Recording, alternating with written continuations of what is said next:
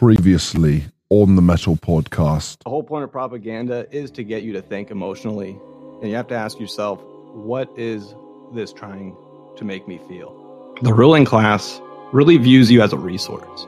You exist to provide for them, and ultimately what they want to do is make it easier to manage the people. Paul Young, writing in LA Exposed, revealed that in the late 1960s and early 1970s, there was another curious group calling Laurel Canyon home. The most infamous male madam throughout LA's sordid history would have to be Billy Briers, the wealthy son of an oil magnate and part-time producer of gay porn. All right. Briers was said to have a stellar group of customers using his brothel at the summit of Laurel Canyon. In fact, some have claimed that none other than J. Edgar Hoover, the founder and chief executive officer of the FBI, was one of his best clients. Interesting. When Briers fell under police scrutiny in 1973, allegedly for trafficking in child pornography, officers obtained a number of confessions from some of his hustlers, and some of them identified Hoover and Clyde Tolson as Mother John and Uncle Mike, and claimed that they had serviced them on numerous occasions. Gross. Then, that the top law enforcement officials in the nation were also a part of the Laurel Canyon scene, along with the various other unnamed persons of prominence. It's basically an exercise in mind control. Nobody is really pro-war. I mean, there are a few people that are, but, those are all people that are members of the media. Just at the core, there is no person that's just like, man, I can't wait till someone goes to war. Oh man, wouldn't that be so cool if war started tomorrow? I love war. Some people, they like puppies and others like chocolate. Now me, I love a full-fledged hot war. No one's like that. Where now you just make the hippies, well, they're anti-war, and then this is how they protested it. They wanted to live in the now. And you don't like hippies? Well, you like war then. Yeah, they were just anti-war. They were anti-war. They were they were against the fascist system that wanted to send them to war for no reason. Man. Oh, you must be pro those things. Okay, there you go. Now you've trapped someone. I think we found where this stuff really may not have started, but where the next phase kind of started. And now, the conclusion. And welcome to another edition of the Metal Podcast. This will be the final chapter in the epic tale that is Laurel Canyon Deep Dive. I am AC, and joined by the greatest co-host with the best memory and the most alertive responses, DJ. How are you doing? If I could remember, I would tell you, but I am alert, and I am excited and fascinated to top this thing off. Once and for all, to be done with these people. It's been... Thur is doing good. Thank you for asking. Don't worry, I'll cut that out. Not staying in. But it's been a remarkable journey. What started out as a fun little joke where we were going to talk about how silly it was that people believe that Jim Morrison became Rush Limbaugh and Jimi Hendrix became Morgan Freeman, turned into an actual serious in-depth analysis of what may have been the most defining moment in the history of America. It was the moment when the entertainment industry was fully weaponized, and it was utilized to reshape the entire country. And just as a little cherry on top to show that in this deep dive, the trench is unending, today I randomly stumbled upon the fact that Jim Morrison went to USC Film School, where he met Francis Ford Coppola, who was an acquaintance of George Lucas and Steven Spielberg, who apparently had worked on that documentary about the, I've already forgotten the name of the festival. The Altamont Free. Yeah. Altamont Free Festival, yes. The one where the Hells Angels killed the people. Yes. Yes. So it keeps going. It doesn't stop. Everybody who was anyone at the time was integral in this moment in American history. But before we go into what we go into today, I've had this article in front of me for every single episode, and I've wanted to talk about this just because it should set the tone for what we've been trying to get into. Now, this is an article from something called groovyhistory.com, how Laurel Canyon became Rockstar Central in the 60s and 70s. And then there's a picture of what they call the Hollywood vampires. John Lennon, Harry Nilsson, Alice Cooper, and Mickey Dolenz. In the 1960s and 70s, folk musicians, psychedelic rockers, country rockers, and pop groups trying to get a little edge flocked to Laurel Canyon. Rock stars, it seemed, had found their Shangri-La, an idyllic world where a group of disparate friends all grew together to become some of the best-known artists of the 20th century. Artists like Joni Mitchell, the Eagles, the Monkees, and Crosby, Stills, and Nash all lived within walking distance of one another. Oh, that's fun.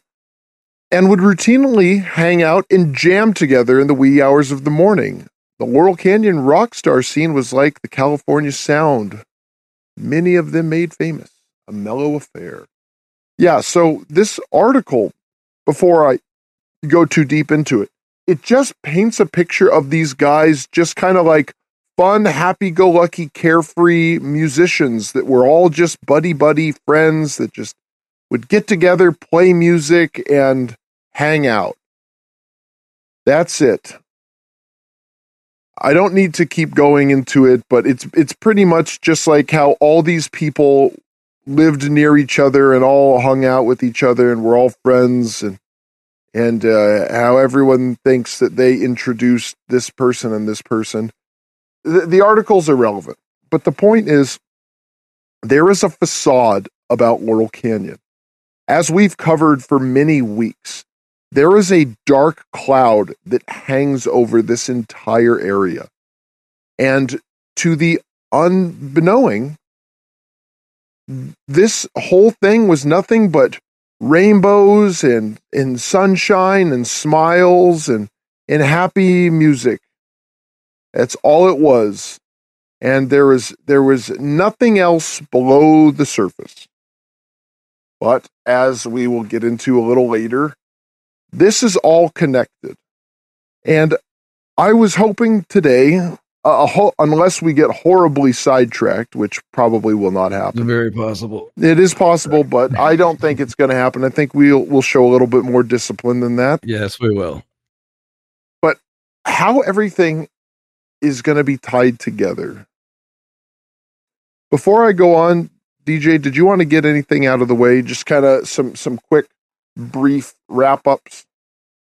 Yeah, I actually found out what was making me really upset about not finding that number about how the record industry just exponentially just blew up. So in the decade from 1955 to 1965, record sales increased tenfold. We already got that, but it went from about $60 million annually to $600 million annually. So that's the type of that just ramped up the next part of this plan. This is where everything gets weaponized. The media, it's pretty wild. But yeah, I'm glad I finally tracked down that exact number. Did you want to talk about your lady that you found? The lady. You know what? I do have something to actually clear up, or you know how I mentioned Bijou Phillips, John Phillips' daughter? Yes. Okay, well, I kind of left out something kind of important about her. And so let me read a little bit about her real quick. She's described by Index magazine as a wild child who, through fate and circumstance, was somehow allowed to partake of New York's nebulous nightlife at an age traditionally more suited to playing with dolls. Bijou was a cover model from a very young age. She was also the 14-year-old star of a Calvin Klein ad campaign that many people, as well as the U.S. Justice Department, considered to be bordering on child pornography, and that Bijou herself has referred to as the kiddie porn ads.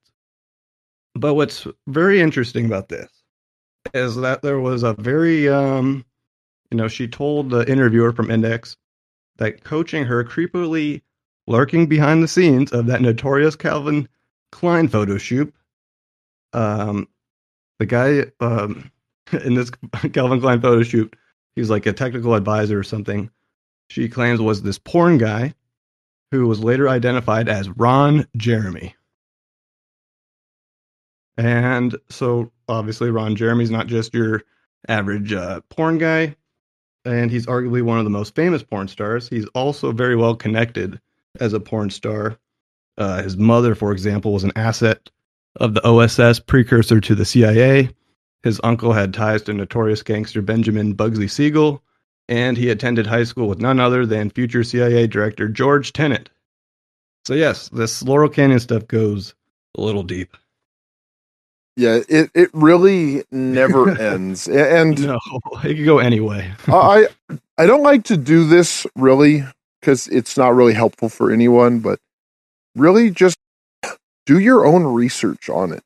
Like, we've given you plenty, but I'm sure if you just did your own kind of, let's just click around Wikipedia game, and you'll find all sorts of crazy connections that these people have. And I'm sure it's really what defined what America became known for in its most negatively stereotypical fashion. Now, before we move on to the main crux of everything, I want to talk about one specific program. And this was something that was declassified. This is not just fiction for Hollywood movies. And I'm talking about MK Ultra, which was originally called not originally, but it was called Project Bluebird, which Crosby, Stills, and Nash have a song named after. But originally it was called Project Artichoke, and then it became Project Bluebird, and then just Project MK Ultra. Now, MK Ultra is this idea that you could turn someone into essentially your slave. You could have them do your bidding. And we're not talking like a magician, follow the coin, you're getting sleepy. When I snap my fingers, you think you're a chicken. The idea is that subjects were subjected to, forgive me for being redundant, repeated psychological torture, beatings, and psychotropic drugs to get people conditioned to do whatever. Now, as far as what the actual results were, a lot of things are a little muddy just because a lot of the documentation were destroyed. But we still have a little bit of data. Now, this was an illegal human experimentation program designed and undertaken by the U.S. Central Intelligence Agency, CIA. The intent was to develop procedures and identify drugs that could be used during interrogations to weaken people and force confessions through brainwashing and psychological torture. It started in 1953 and it stopped in 1973. So for 20 years, they were experimenting on people, trying to essentially turn them into assassins by subjecting them to psychedelic drugs and abuse. And just to get them to say, okay, when this happens, then you're going to kill someone. Have you ever heard of the movie The Manchurian Candidate? I have. I'm very familiar. Okay, well, that is what that MK Ultra was. The idea behind that, the triggering of the political assassin. So this is not something that just, there's, whispers in the wind. It talks about MK Ultra, 30 years after it ended. But as it was going on, and that was a major Hollywood movie. I'm gonna look it up now, but I believe that movie was 1964, Let me find out. Manchurian Candidate, 1962. So this was 7 years after they started. No, I'm sorry. So they were depicting 9 years. Truth. Sure, they were, but how did they know about this? They would have. They had a secret film studio in Laurel Canyon. well, it doesn't have to be in Laurel Canyon, but it's because they were directly linked to the CIA. Yes. So the CIA, and you know, this wasn't some weird experimental filmmaker or some obscure filmmaker who only made one movie and years later turned out he was an army general or something. No, this is John Frankenheimer, who he was making movies, you know, up into the 90s. This was a guy that made a lot of movies. It was nominated for Academy Awards. This was not a small movie. Like Frank Sinatra was in this. So this was a big deal. Mm-hmm. So influential, I bet. Yes. And yeah, I'm sure it was, but they could not have really made this without having an insight into what's going on deep within the hallowed halls of the government. So you've seen, you know, any action movie like, you know, Black Hawk Down or Zero Dark 30, whatever. Sure. Like any military movie. So they have to go through the Department of Defense to get approval to use those. You can't just buy a Black Hawk helicopter. Like, you know, you can't go to, you know, the helicopter store or like, let's go down to the tank store. We need to get some tanks for this movie. You have to get. Go ahead.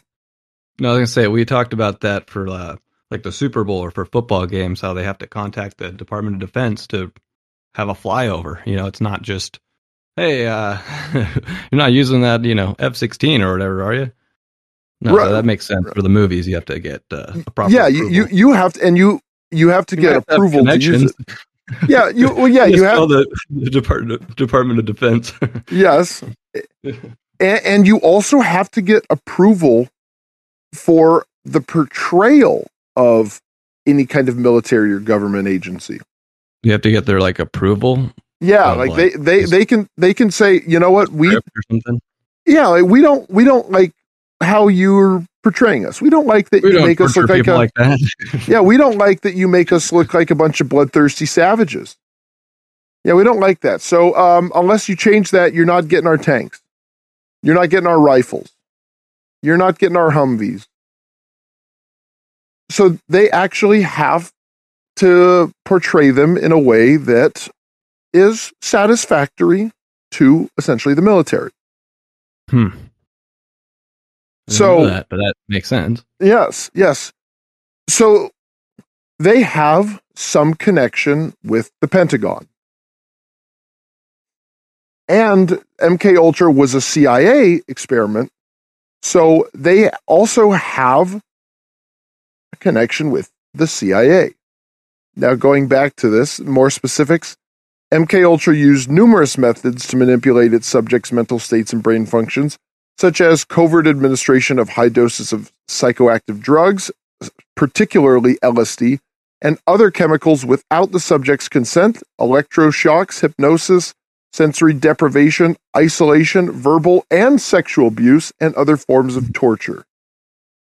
MK Ultra was preceded by Project Artichoke. It was organized through the CIA's Office of Scientific Intelligence and coordinated with the United States Army Biological Warfare Laboratories, probably the same ones that Frank Zappa's father was a part of. The program engaged in illegal activities, including the use of U.S. and Canadian citizens as unwitting test subjects. MK Ultra's scope was broad, with activities carried out under the guise of research at more than 80 institutions aside from the military, including colleges and universities, hospitals, prisons, and pharmaceutical companies. The CIA operated using front organizations, although some top officials at these institutions were aware of the CIA's involvement. Now, the thing that stood out the most to me there was colleges. And that's where the majority of the hippie movement was really active. Because they weren't recruiting people down at the general store. You know, they weren't congregating down at the swimming hole. The people that were the most likely to be influenced were college kids, because they were looking for something to be their thing. Everyone, like every teenager, they want to be defined by something that makes them special. And it's really easy to get them wrapped up in whatever's popular at the moment. Like on TikTok, do you recall the milk crate challenge? I'm aware, yes. Okay, well, here was another good one. Do you recall the Tide Pod challenge? Oh, yeah. I think that's one of the OGs, as they might put it. Well, I would go as far as to say the OG was probably the hippie challenge, where you drop a bunch of acid and you listen to bad music, and it changes your outlook on everything. So I think that was just another version of what is like TikTok trends. Now, moving on, MK Ultra was revealed to the public in 1975 by the Church Committee of the United States Congress and General Ford's United States President's Commission on CIA Activities within the United States, aka the Rockefeller Commission. Investigative efforts were hampered by CIA Director Richard Helms' orders that all MK Ultra files be destroyed in 1973. The Church Committee and Rockefeller Commission investigations relied on the sworn testimony of direct participants on the small number of documents that survived Helms' order. In 1977, a FOIA request, aka the Freedom of Information Act, uncovered a cache of 20,000 documents relating to MK Ultra, which led to Senate hearings. Some surviving information about MK Ultra was declassified in 2001. So, with what we do know about MK Ultra, we know equally, if not way more, less. Just because they destroyed so much of it. So what we have is they found 20,000 documents relating to MK Ultra. They were doing those experiments for 20 years. And that's just what we know of. As far as we know, they could have started before 1953. That's just what we have is documented. Richard Helm tried to bury all proof of MK Ultra. But people just happened to find it because of the Freedom of Information Act. Now, some of it was declassified in 2001, but by the time it's declassified, like this many years later, nobody cares anymore. The damage is already done. The damage, not only is the damage done, but there's new problems going on. Mm-hmm. So, who has time to think about MK Ultra? Because when you think about MK Ultra, it seems kind of like a fringe, wacky thing that someone believes, like a flat Earth or like lizard people running the world. Mm-hmm. Or now, what? Give me your favorite goofy fringe conspiracy theory. How about probably the one we've mentioned of the original conspiracy is the JFK assassination. Well, you think that's a goofy fringe thing? I'm talking about like the really silly thing. Pizzagate. I brought up flat Earth and lizard people, and I said, "What's something that's like those?" Like JFK assassination. Yeah, because that just was exactly what they said. Yep, some guy, lone communist sympathizer, went up in a book depository and he, with one bullet, hit 3 people several times. The magic bullet. Magic bullet. Now I'll go with the magic bullet. Anyone that believes the magic bullet is real, I mean, that's pretty crazy, pretty fringe. Yeah. See, you thought I was crazy. I do. I have to recontextualize. I have to recontextualize everything that you say. Yes, that helps. Yes. Well, do you have anything on MK Ultra that you'd like to add before I keep going on? Are you going to go over? Well, go ahead. Just bring it up. Bring it up. Come on. Go ahead. Well, I have passing the mic to you. You have the talking stick. So I wanted to bring up a character by the name of Phil Oakes, and he was a folk singer, songwriter, and political activist who was found hanged in his sister's home in Far Rockaway, New York on April 9th, 1976. And long story short, this guy seems like he was, or very possibly could have been, someone who was involved or had some information about MK Ultra, whether he was himself an MK Ultra or Manchurian candidate himself. His father may have been, because his father was subjected to every psychiatric treatment imaginable, including electroshock therapy. When he finally returned to his family in 1947, he was but a shell of his former self. This is Phil Oakes' father, but his sister described him as almost like a phantom.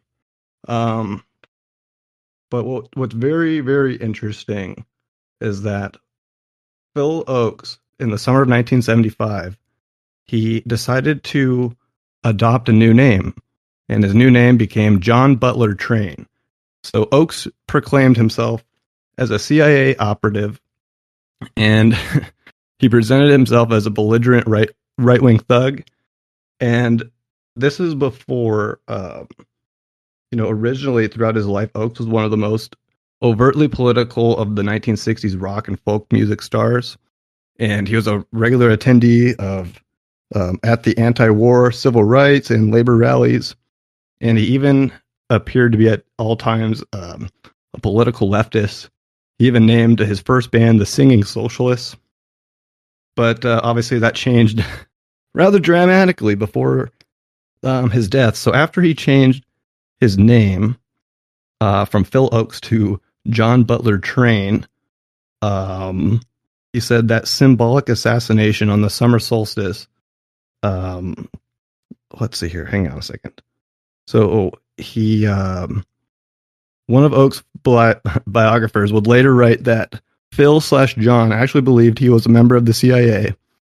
Also, in those final months of his life, Oakes began compiling curious lists with entries that apparently reference U.S. biological warfare research. So the next things I'm going to say are in quotes: shellfish toxin, Fort Detrick, cobra venom, Chantilly racetrack, hollow silver dollars, New York Cornell Hospital. So I actually looked up. Are those? I'm going to guess those are. Things. I'm going to guess those are MK Ultra trigger words. They are. So when you look up just shellfish toxin, you get a article of the disturbing story of the heart attack gun invented by the CIA during the Cold War. And the heart attack gun fired a dart made of frozen shellfish toxin. And that's what this Phil Oakes was talking about. Shellfish toxin that would enter the target's bloodstream and kill them in mere minutes without leaving a trace. And it's very peculiar that a lot of people in our stories die of heart attacks at, the age of 32, 36, in the 20s. So then when I looked up the hollow silver dollar, you run into an article about hollow spy coins, hidden codes, and a spy swap with the Soviets. It's just, so it's not just like meaningless lists this guy compiled. And what was interesting about this Fort Detrick, the secret history of Fort Detrick, the CIA's base for mind control experiments. Today, it's a cutting-edge lab. In the 1950s and 60s, it was the center of the U.S. government's darkest experiments. That's an article from 2019. But what was really interesting was this Cornell Medical Center. And you don't really get much information besides that it's a medical school and it's used for biomedical research. But as you scroll down on its Wikipedia page, it lists some notable births, hospitalizations, and deaths. So I started looking at them, and some of the births include, George Carlin, Caroline Kennedy, that's the daughter of, John F. Kennedy. Sean Lennon was born there. He's the son of John Yoko, Lennon. Right? Yoko Ono, yes. Jay Rockefeller, former U.S. senator, obviously related to the Rockefeller clan. Yeah. You got all these, and then you've got all these prince and princesses of Denmark. So I want to comment on one thing real quick. Yes. So George Carlin was in there. Yes. So George Carlin has a famous line that's used in more fringe circles when they're being critical of people in power. There's a George Carlin quote where he says, "It's a big effing club and you ain't in it." Well, it sounds like George Carlin is in that Is in the club. Isn't that the darndest thing? Yeah, isn't it? But go on. Back to Denmark. Denmark. So I actually clicked on one of these. So it's Prince Achilles Andres of Greece and Denmark, son of Pavlos, crown prince. And this is where we might get off track. So you can bring us back. But I thought it was interesting that this Prince Achilles Andres of Greece and Denmark, he's in like movies and stuff. His career, between 2017 and 2019, he made guest appearances on the American television soap opera The Bold and the Beautiful. He uses the stage name ACHI Miller, so Aki Miller, I don't know how to say that. Under the stage name Aki Miller, he got a small role in Jennifer Lawrence's 2023 movie No Hard Feelings, which was already released in theaters around the world. He is 23 years old, this guy. It's some prince of some Greek royal family that was born in New York City. Yeah. Okay, Yeah. so it looks like is he the main guy in this Jennifer Lawrence movie, or is he just in it? I tried to do my best not to go full into the okay. too much. Right. Okay. Yeah, I'm not going to because I never even the princes of. Yeah, because I mean I've never even heard of this movie. Apparently, this came out because when you said that, I was expecting this to be like a 60-year-old guy because you said The Bold and the Beautiful. Isn't that yeah? And that show it's 50 years old. I guess it started in my grandma watches that. Yeah, started in 1987. Yeah. So I just assumed that this is some young guy. So so this is still some kind of this is where you go. If you are a bit one of the big cheese, then you go to this little place in New York, and that's where you give birth. It ties to MK Ultra. Everything is connected. It's all connected. It's so weird. And that's just the people who were born there. The deaths are really interesting. But when you find out who dies there. Goodness, that we know about. Yeah, and before I continue, and I'm going to add an asterisk for everybody. There are two things. One, you got to take this all with a grain of salt, and I will get to the reason why. But two, let's do a little thought experiment. So, hey DJ. Oh no. I want to build a good reputation with my neighbors. I want them to think I'm a good, trustworthy guy. I do that because you're neighbors. Yeah. Okay. Do you think I should just tell them that I kill people? No, you keep that on the DL. Okay, but why? Well, if you're not a good people, then you have to lie to them to make them think that you're a good people. No, I didn't say I kill people. I'm making that up. Oh, okay. Yeah, should I lie and say that I kill people? You want them to behave, and scare them. No, I want them to like me and respect me and think I'm cool and invite me over, bake me pies. No, they won't. They won't like you if you say that. Oh, really? They won't? Yeah. So I shouldn't lie to discredit myself? I wouldn't. Okay. So, and this is where I say, take it with a grain of salt, because a lot of this stuff, there's the second part of this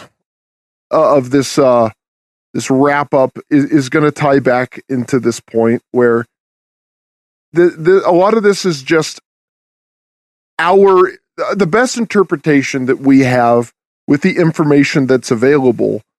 But why would the CIA have this stuff out that makes them look worse, when the point of the CIA is not to make you think that they destabilize countries, overthrow governments, commit evil acts, torture innocent people in the name of research. See, the CIA doesn't want us thinking that, because they want us to believe that they represent us as a country. They represent us, and they're doing what they can to combat our enemies. So it seems unlikely that they would put these stories out that makes them look bad to win favor of the public. You see what I'm saying? Yeah, like what we know about MK Ultra is like as bad as it's gonna get declassified. They're not like that's got to be like the tip of the iceberg. They're not gonna. This is like as much as the public is going to be able to handle to still trust the CIA. And its establishment. So almost certainly what happened was they gave us a watered down version of what probably happened because someone said something that they weren't supposed to about this project. So they probably spun their best PR, as we'll get into in the second half. And they did what they could to save face. Because at a certain point, if you find out that your government is doing heinous things, you're going to probably, if it's bad enough, demand that the rot gets removed and replaced. So they would not put out misinformation to make themselves look bad. So that being said, to continue on, the project was headed by Sidney Gottlieb, but began on the order of CIA Director Alan Dulles. Sidney Gottlieb is from a Hungarian people that came at the turn of the century, but he was just the scientific lead, and his goal was to develop mind-controlling drugs for use against the Soviet bloc in response to alleged Soviet, Chinese, and North Korean use of mind control techniques on U.S. prisoners during the Korean War. Now, this is where I have my grain of salt. I take it with the reason that it was developed for this. This is what I think was the PR. I don't know what the actual long-term goal was, but I don't think it was that. Now, you can believe that. That's okay. But this is what I think. I think that there is intentional misinformation as to what the goal was. Because, they're fighting the Cold War and they have to do what they can. Oh, it's in war, things get messy. Oh, gee, we do what we can. It's not always pretty. I don't think so. I think they started it for more nefarious reasons. And I do believe, just to get to a little bit of the point, I think the Laurel Canyon was part of MK Ultra. I think the subjecting the people to the drugs and getting them all in rooms together, and there were definitely CIA agents about Laurel Canyon, and they were probably just seeing what happens when you take a normal person and you just subject them to drugs and you just do whatever you can once they're isolated. Because a lot of these parties, someone would go in a little room and they'd be watching pornography or something weird. Because it said earlier, one of the things that they do is they subject them to sexual abuse. Mm-hmm. And I think that perfectly ties into it. Because pornography does warp someone's brain. And this was a time when it wasn't widely available. So you just pump someone full of psychedelic drugs and then you have them watching pornography for hours and hours on end. And maybe it does something where you're allowed to be a little more suggestive. But going on here, because this paragraph goes into why they started it, and quite frankly, I just don't believe it. I don't believe they started doing MK Ultra to help America, and that's basically what this article is going into. Of course, they're going to say that, right? That's that's despicable. Oh, are they kidding me? Yeah, and that's very helpful. Yes, thanks. Yes, and that's where I say the grain of salt. I absolutely believe there was a CIA project because it was declassified. And the idea was to abuse people and subject them to psychotropic drugs, psychedelic in the beginning, drugs. They were doing some really good stuff, though. Oh my god! Yep, that's how it always starts. Like, well, in the beginning, but then they eventually lost their way. No one ever lost their way. All these malicious entities, they started out malicious and they ended malicious. No one just like, hey, we just wanted to help people. You know what? Why don't we just keep going and let's just molest children? Like it just never it never starts like, hey, let's save sick puppies, and then it just ends with like, let's kill all these babies. It doesn't happen like that. That what happens is these people get caught red-handed, and then they have a PR team that spins the story for them in their favor. So yes, that's where my grain of salt lies. The project was definitely real, and the reasons that they give, I don't buy it. Now, the next paragraph. The project attempted to produce a perfect truth drug for interrogating suspected Soviet spies during the Cold War and to explore other possibilities of mind control. The first part, I don't believe. The second part, I absolutely believe. Subproject 54 was the Navy's top secret perfect concussion program, which was supposed to use suboral frequency blasts to erase memory. The program was never carried out. That stuff I believe. The things essentially I don't believe is anything that pretty much says that they were trying to do something to help America at a time of extreme Eastern-Western tension. Right here it says, the project began during a period of what English journalist Rupert Cornwell described as paranoia at the CIA, when the U.S. had lost its nuclear monopoly and the fear of communism was at its height. Yes, I don't believe they were motivated by the fear of communism, because as we basically learned from the, what's his name? The senator from Wisconsin. We all learned about him, McCarthy, that communists had infiltrated the government, and communists had infiltrated Hollywood, an extension of the media. Well, not an extension, just another arm of the media. Mm-hmm. Communists were in the music industry. Communists were in Washington. Heck, we have active communists still in major positions in the government. So I don't believe it was about the fear of communism. I don't believe it was the fear of communism. I believe it was something far more sinister, and that's just the cope that they go with at the time. Like, oh, they feared communism. They had communists everywhere. Well, they let them in. They let the communists in. They let them into all these levels of power. They knew about it. Yeah, sure, there was actual tension with communist countries, but communism isn't the problem. It was these other countries that were also communist. So that's what I don't believe. And that is all just PR to make it sound much nicer than it was. Now, again, back to the applications, they found that the claims were that drugs were primarily used as an aid to interrogations, but MK Ultra and another subsect of it, MK Delta materials, were also used for harassment, discrediting, or disabling purposes. Well, you could also see what happens when you pump an entire generation full of psychotropic drugs. What happens then?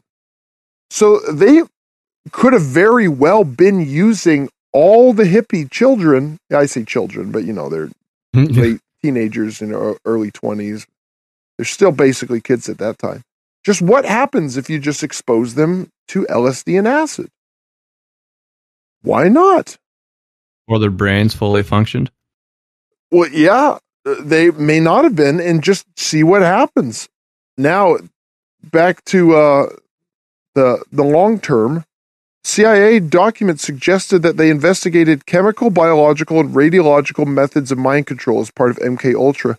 They spent an estimated $10 million or more, which is adjusted for inflation, $87.5 million on this project. Early efforts focused on LSD, which later came to dominate many MK Ultra programs. The CIA wanted to know if they could make Soviet spies defect against their will and whether the Soviets could do the same to the CIA's own operatives. I don't believe that, but we'll go with the fantasy. Again, put a pin in this. This will all become clear. Documents obtained from the CIA by John D. Marks under the FOIA in 1976 showed that in 1953 the CIA considered purchasing 10 kilograms of LSD, which is enough for 100 million doses. So the CIA is buying drugs, enough drugs to drug 100 million people, just to test this out. And this is 1953. The proposed purchase aimed to stop other countries from controlling the supply. The document showed that the CIA purchased some quantities of LSD from the Sandoz laboratories in Switzerland. Once Project MKUltra got underway in April 1953, experiments included administering LSD to mental patients, prisoners, drug addicts, and prostitutes, people who could not fight back, as one agency officer put it. In one case, they administered LSD to a mental patient in Kentucky for 174 days. They also administered LSD to CIA employees, military personnel, doctors, other government officials, and members of the general public to study their reactions. The aim was to find drugs that would bring out deep confessions or wipe a subject's mind clean and program them as a robot agent. Now that right there is what I believe the point of the whole experiment was. Everything else is just there as window dressing to look good for the press. I believe the point was to change people's brains and turn them into either assassins or remove information from their brains so they couldn't be compromised in whatever form, such as, maybe that they couldn't reveal that there's a CIA experiment where they subject people to drugs and abuse them sexually and verbally just to see what would happen. Military personnel who received the mind-altering drugs were also threatened with court-martials if they told anyone about the experiment. LSD and other drugs were often administered without the subject's knowledge or informed consent, a violation of the Nuremberg Code the U.S. had agreed to after World War II. Many veterans who were subjected to experimentation are now seeking legal and monetary reparations. Now, in Operation Midnight Climax, which was an operation, which was a sub-project of MK Ultra, that was also established by Sidney Gottlieb, the CIA. Sounds like a great guy. Well, I think he's not Sidney Gottlieb.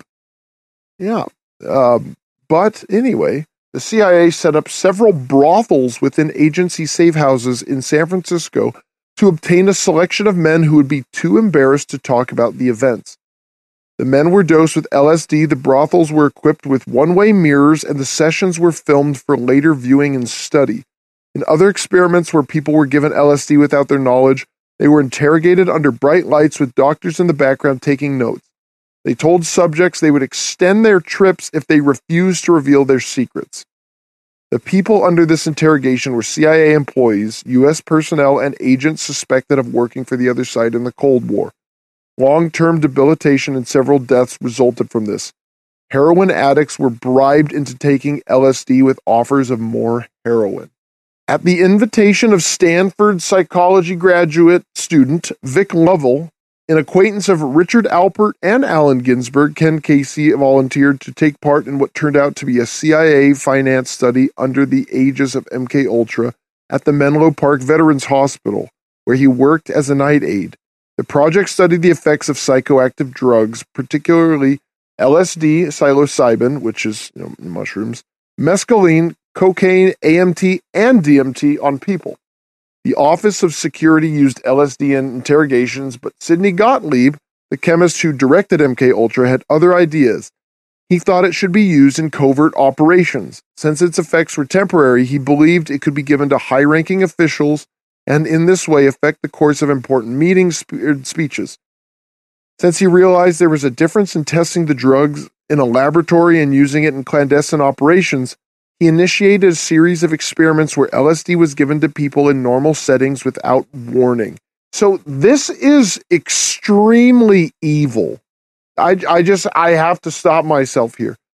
This is not something like for science. This is like, let's see what we can get away with. Let's subject people to experimental mind-altering substances just to see if maybe we could get them to kill people for us.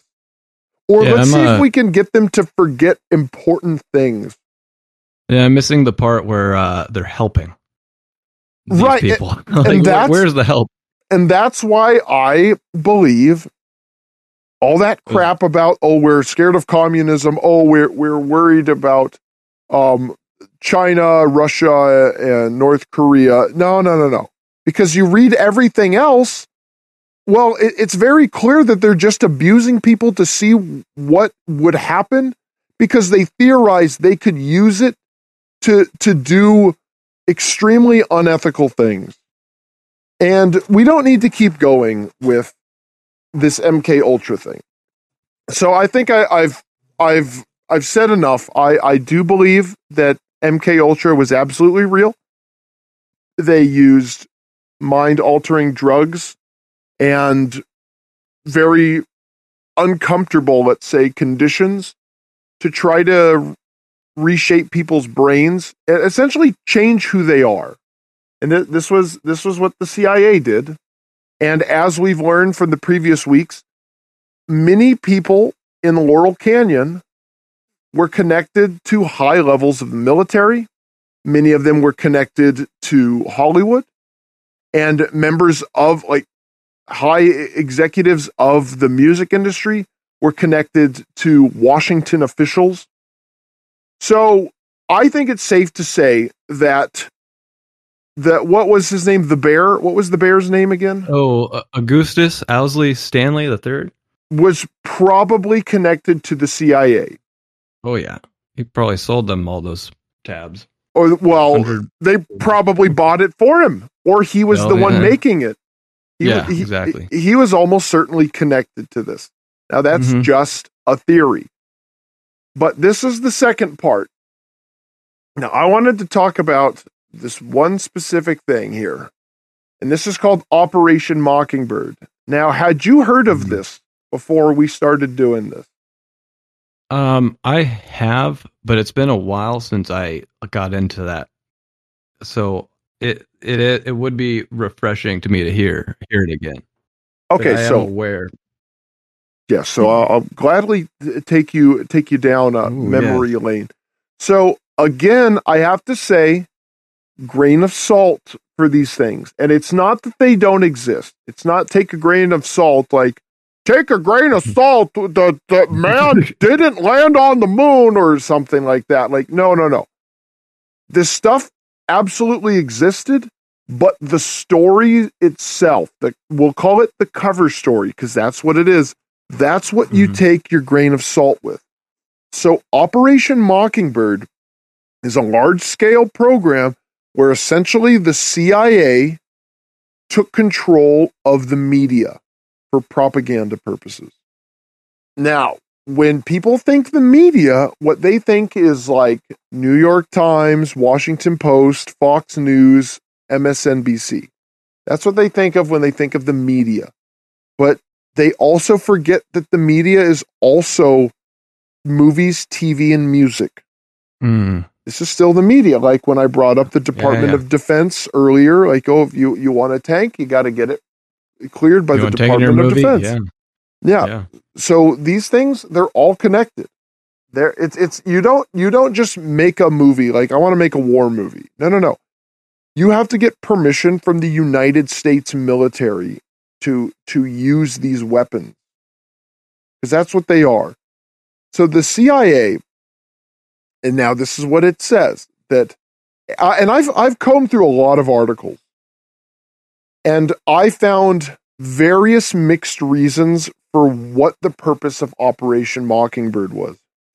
And it seems to vary from author to author.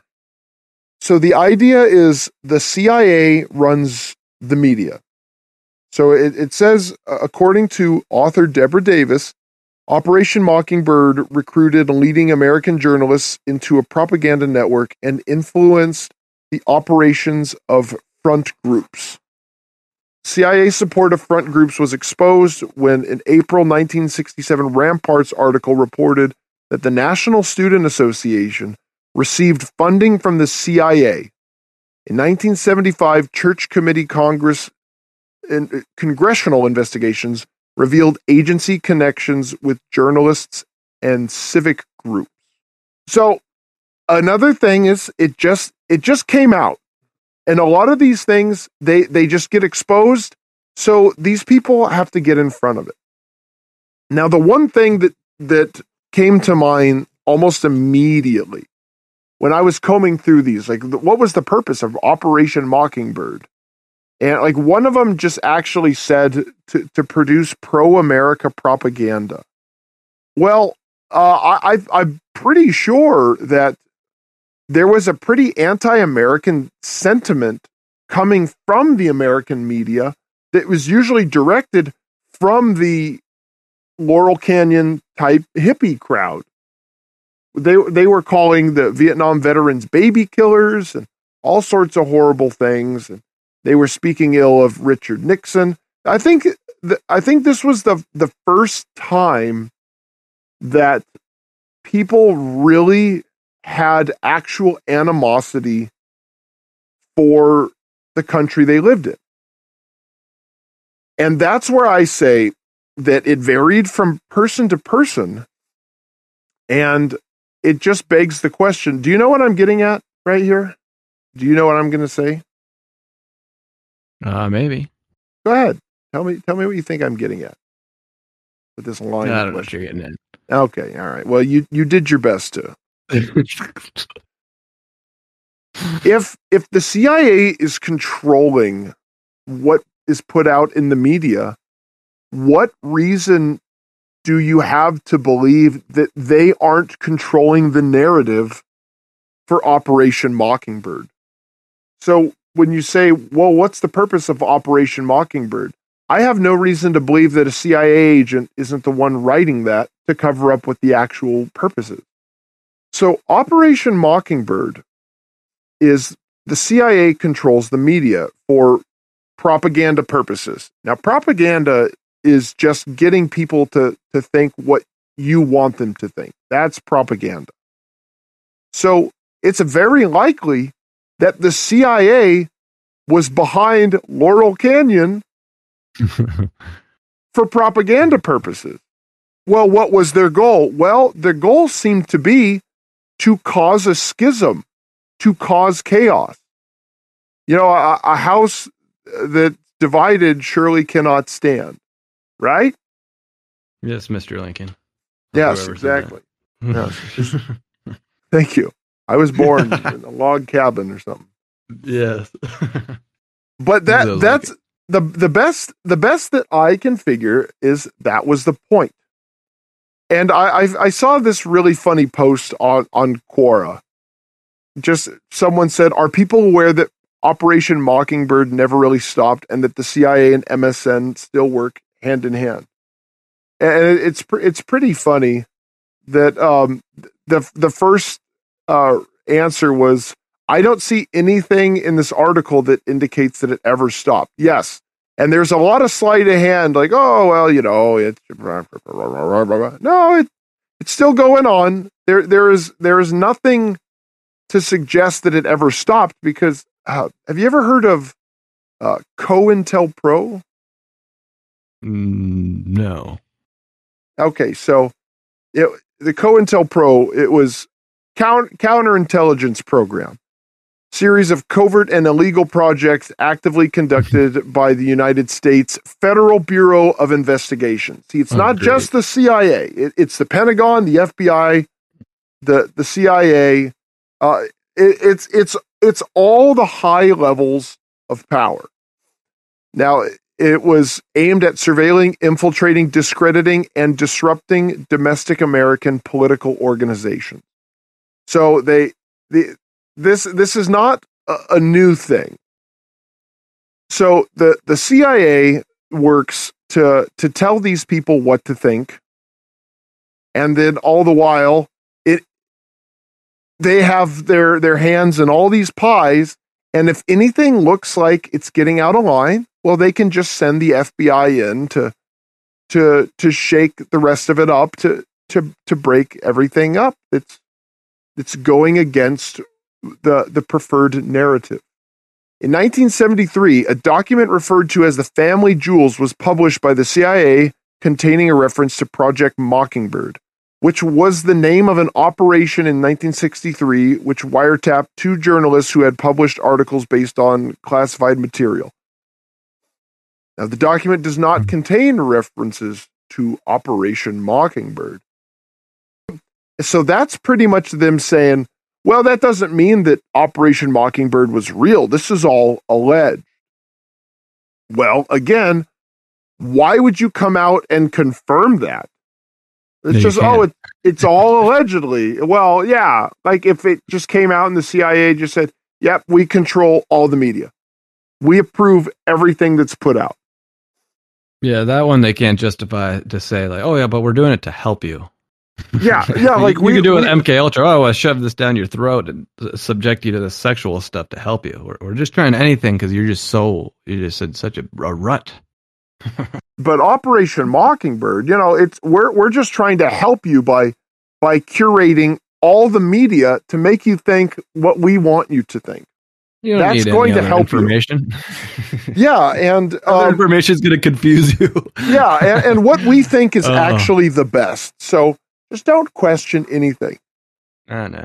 Now, and how I want to tie this all together is the Operation Mockingbird almost certainly created the Laurel Canyon crowd. It was a bunch of people that were all the children of we'll just say government officials. Just say that, because they're not necessarily military, but most of them were. So they're government officials that created this. They created the hippie movement. They created a bunch of losers that just did a bunch of drugs and listened to bad music, and they made a lot of money off of it. Completely changed the music industry. Now, DJ, because I like torturing you like this, what is my conclusion? Your conclusion is that it just paved the way for such great stuff in the future. Like rap? Well, you know what? I was really ready to pull Mr. Garrison and say, "This is wrong, try again, dumbass." But yes, that not exactly, but pretty much yes. Yes. This same thing, there's no reason to believe it's not active today, producing all of these top 40 artists that we routinely criticize, and we say, how did this person become famous? How is this person worth so much money? Why does this person have another number one hit? It's because the music industry is produced by the CIA. It's worse than we thought. Yes. It's even worse. Yes. I don't like being right. And this, I like being on the conspiracy end of this. I don't like that it's true. Yeah. And there's absolutely no reason to think that all this terrible music, and I do believe still, like all this stuff, it's popular because they want it to be. And I do believe some stuff that is popular is genuinely popular because you have something that, let's say it's popular in 1982. Oh, I like it, and you like it, and this guy likes it. Well, it's still popular today. So it probably was popular for a reason. There are, and like we've said in the past, like no one wants to see 60-year-old Nicki Minaj singing her terrible songs, doing her butt dance. Ugh. Because she's popular now because Operation Mockingbird wants her to be. None of her songs are timeless. She doesn't produce any classics. We know songs from the 90s, even like rap songs. Like we know, you know, California Love and Big Papa. We know these songs. They're, as much as I can't stand the genre, I still recognize them as songs that were a genuine product of the era. And that's why I do believe metal is timeless. Like people have liked it forever. There is a genuine craving for hard rock. And there's a line, and that's why nu metal died. We still have thrash metal bands, death metal bands, black metal bands popping up. It still happens. Nu metal, not so much. Sure, there are still some bands that are nu metal that are still popular. Like Korn still is popular. People still go to their concerts. They have a decent fan base still. Same with Limp Bizkit. Even I don't know why, but for the most part, my favorite. I thought I was the only one that liked them. But for the most part, no one's starting up new metal bands. And a lot of these genres, they're popular at the time because what happens is the airwaves get flooded with them.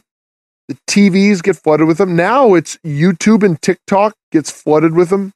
Snapchat gets flooded with them. And everyone sees it, and then that's all that's available.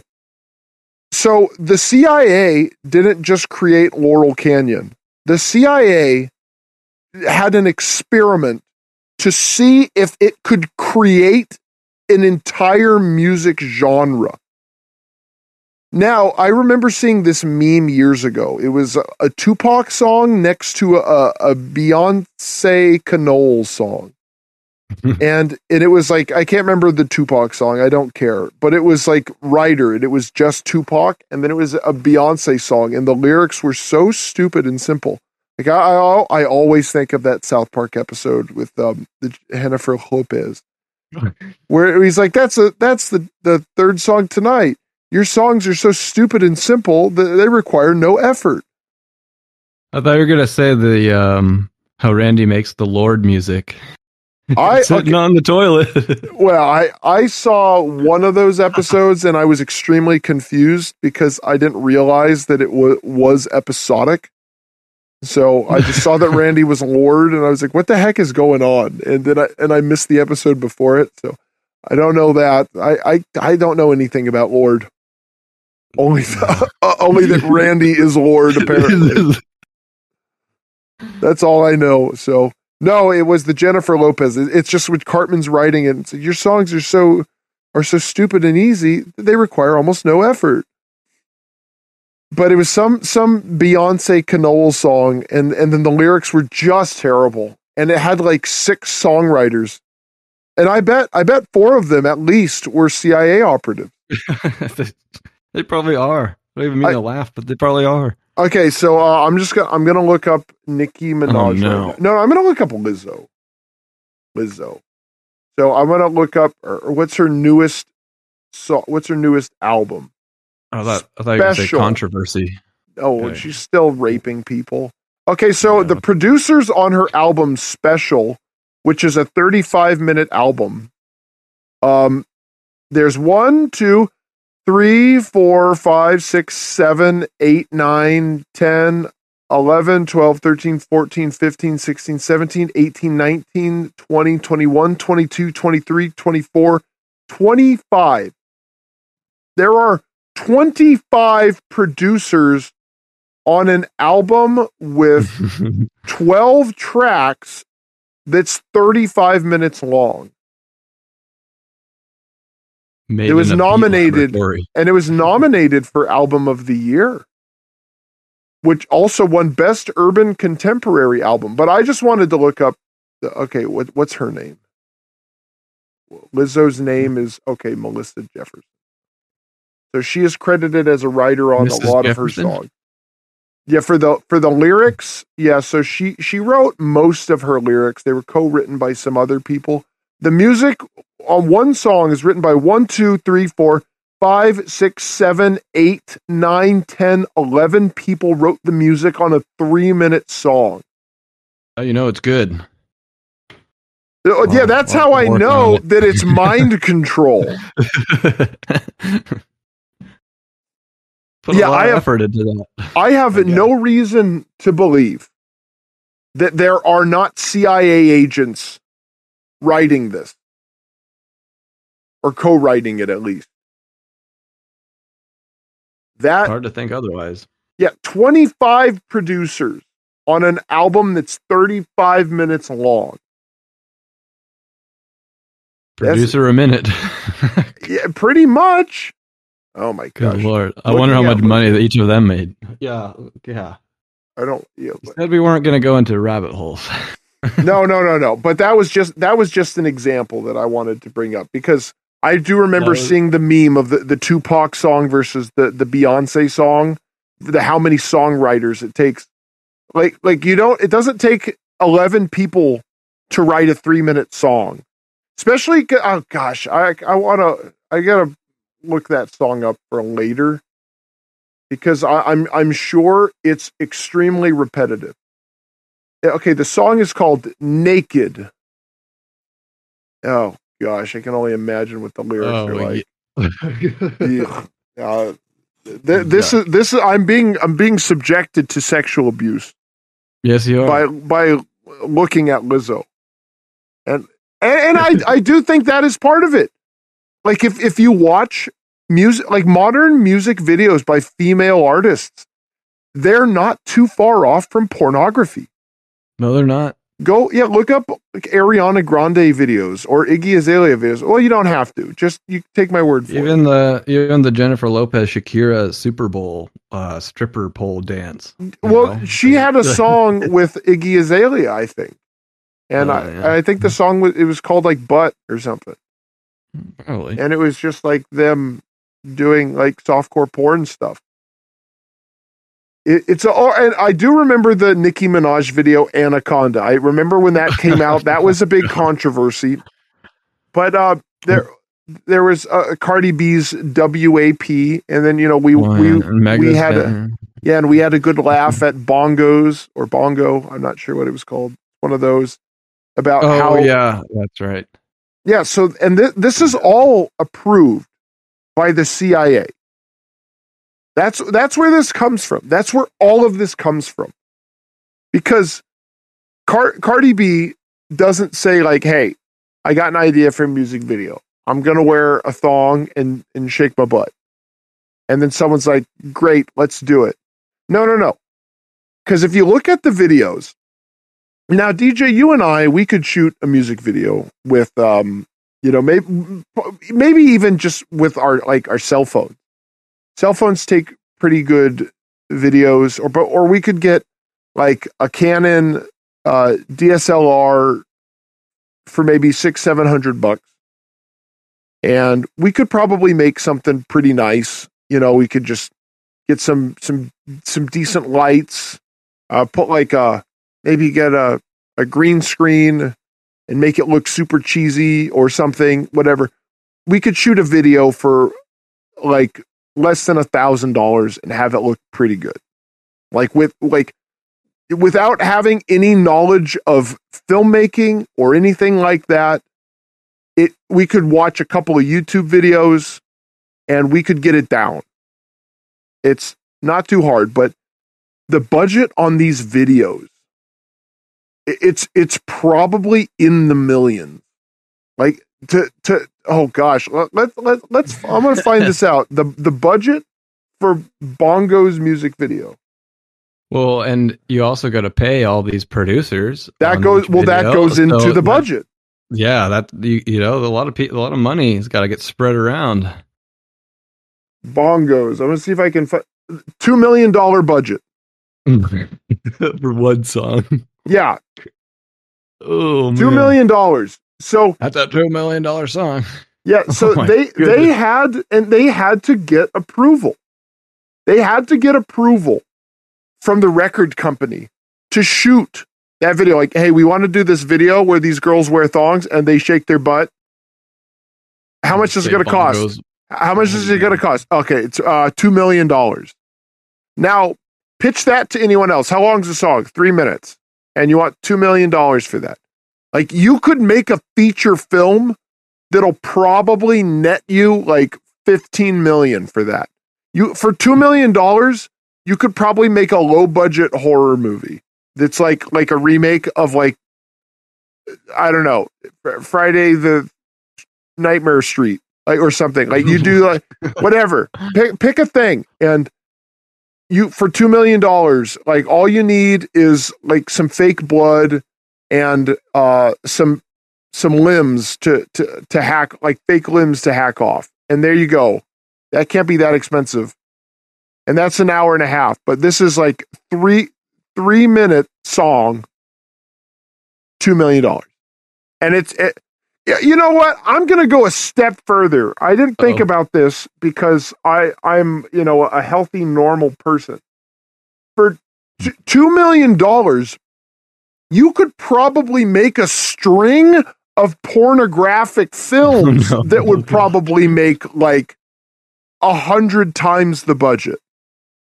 We don't want people doing that. No, we don't. But we don't want people listening to Bongos or WAP by Megan Thee Stallion and Cardi B either.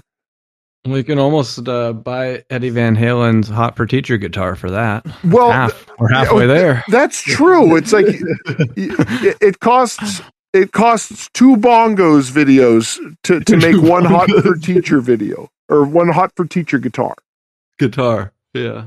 Yeah. So yeah, $2 million, but that had to be approved by the record company and wherever they're shooting it. Because I knew that was expensive, not because it looks expensive. It looks like they probably could have got that for, I don't know how much stage lights are, and they probably shot it at a sound stage, but it can't be that much to build those sets. No way. So it's probably like, for 3 minutes, it's probably like, maybe being realistic, $50,000. But somehow it ballooned to $2 million. I remember there was a Michael Jackson music video and the budget was $1 million, and that was a big thing because he used to put a lot of effort into it. Granted, $1 million in the 90s was a lot more than $2 million now, but not that much more. No, it's still around the same. Yeah. And for the effort that they put into it, they could have just shot her, Cardi B, and I guess there's 2 of them. Megan Thee Saturday night. Well, no. Well, yeah. I mean, what's normal day? Yeah. Well, I mean, depending on who she's hanging out with, they might be shooting her anyway. Oh, no. Oh wait, no, that was Megan Thee Stallion who got shot. That was Megan. Yeah. But no, I was going to say you could just shoot them at a strip club. Just dance, exactly. just pole dancing. Why not? It's you got your lighting already taken care of. They're doing the same thing. No one's going to care. No one's going to be like, oh, this is a low budget. Looks like they shot at a strip club. It's the same thing. No one's praising the production values for this filth. Yeah. But go ahead. No, well, what I kind of, maybe this is what I should have brought up as my little like conspiracy or something, because these videos are so easy to make and they're just, you know, dancing provocatively, if you want to just call it that. But when will we be at the point where you could totally AI that and not tell the difference between a human being and the AI? Because I feel like we could even already be there. And when I watch movies, I'm like, wait a minute, like, when will we be there, or are we there? Is that why the strike is there? But yeah, I don't want to go like full on off topic, but I have it can't thought be about too that. far. It can't be too far off. I mean, because remember a few years ago when the deep fake was a thing. It's not as popular as it is now, but it's probably not too far off. You have a combination of deep fakes with AI. Mm-hmm. We're probably pretty close to doing that, and so you can just have AIs making full music videos. And everyone's still getting paid even more than it's obviously worth. Well, the only people getting paid are the people at the top. Like you don't have you don't have to pay the camera guy or the guy that runs the lights or the power. You don't have to pay any set designers. Yeah, you don't have to pay any rent for any, stage. Yeah, you don't have to rent. Yeah, you don't have to rent sound. You don't have to rent equipment. Stages. Yeah, I think you already said that. Yeah, like the only people getting paid are the person. I don't want to call them musicians. The prostitutes that are behind the cacophonous pornography. No, not the talent. They're not that. And the heads of the record label, and I guess the producers of the song, all 25 of them. Yeah, they worked hard. Don't discredit them. It's not their fault. Well, they were training hard down in Langley. So that this is what they specialized in. Yeah, so it all started in Laurel Canyon, and it's still going on today. And this is why there is no hard rock. And this is why you're also seeing country music making a shift over to rap. Because rap is the lowest form of artistry. It requires the least amount of talent. And just to show how talentless these people are, you have 11 people writing the music for one of Lizzo's songs. I thought Lizzo was a classically trained flautist. Shouldn't she be writing her own songs? No. Now, Madonna wrote all the songs on her first album. After that, they were all heavily co-written. It all comes back to Operation Mockingbird.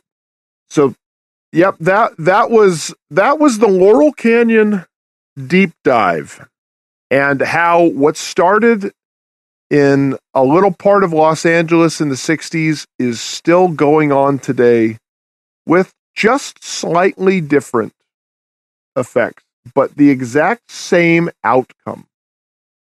So it's been a long ride, and there is still so much more we could get to. But maybe in the future, something might come up and we might talk about very specific things. But I'm ready to hang up my hat and just close the book on the Metal Podcast Laurel Canyon. What about you, DJ? You feel satisfied? Yeah, I feel satisfied. I there's just so much more, but we need to move on with our regular scheduled content, But all roads seem to lead to Laurel Canyon, and still do. They'll never. I'm sure we'll make plenty of references in the future, but you know what? As I have considered this one big episode, and this is the end. So, DJ, why don't you go ahead and take us home?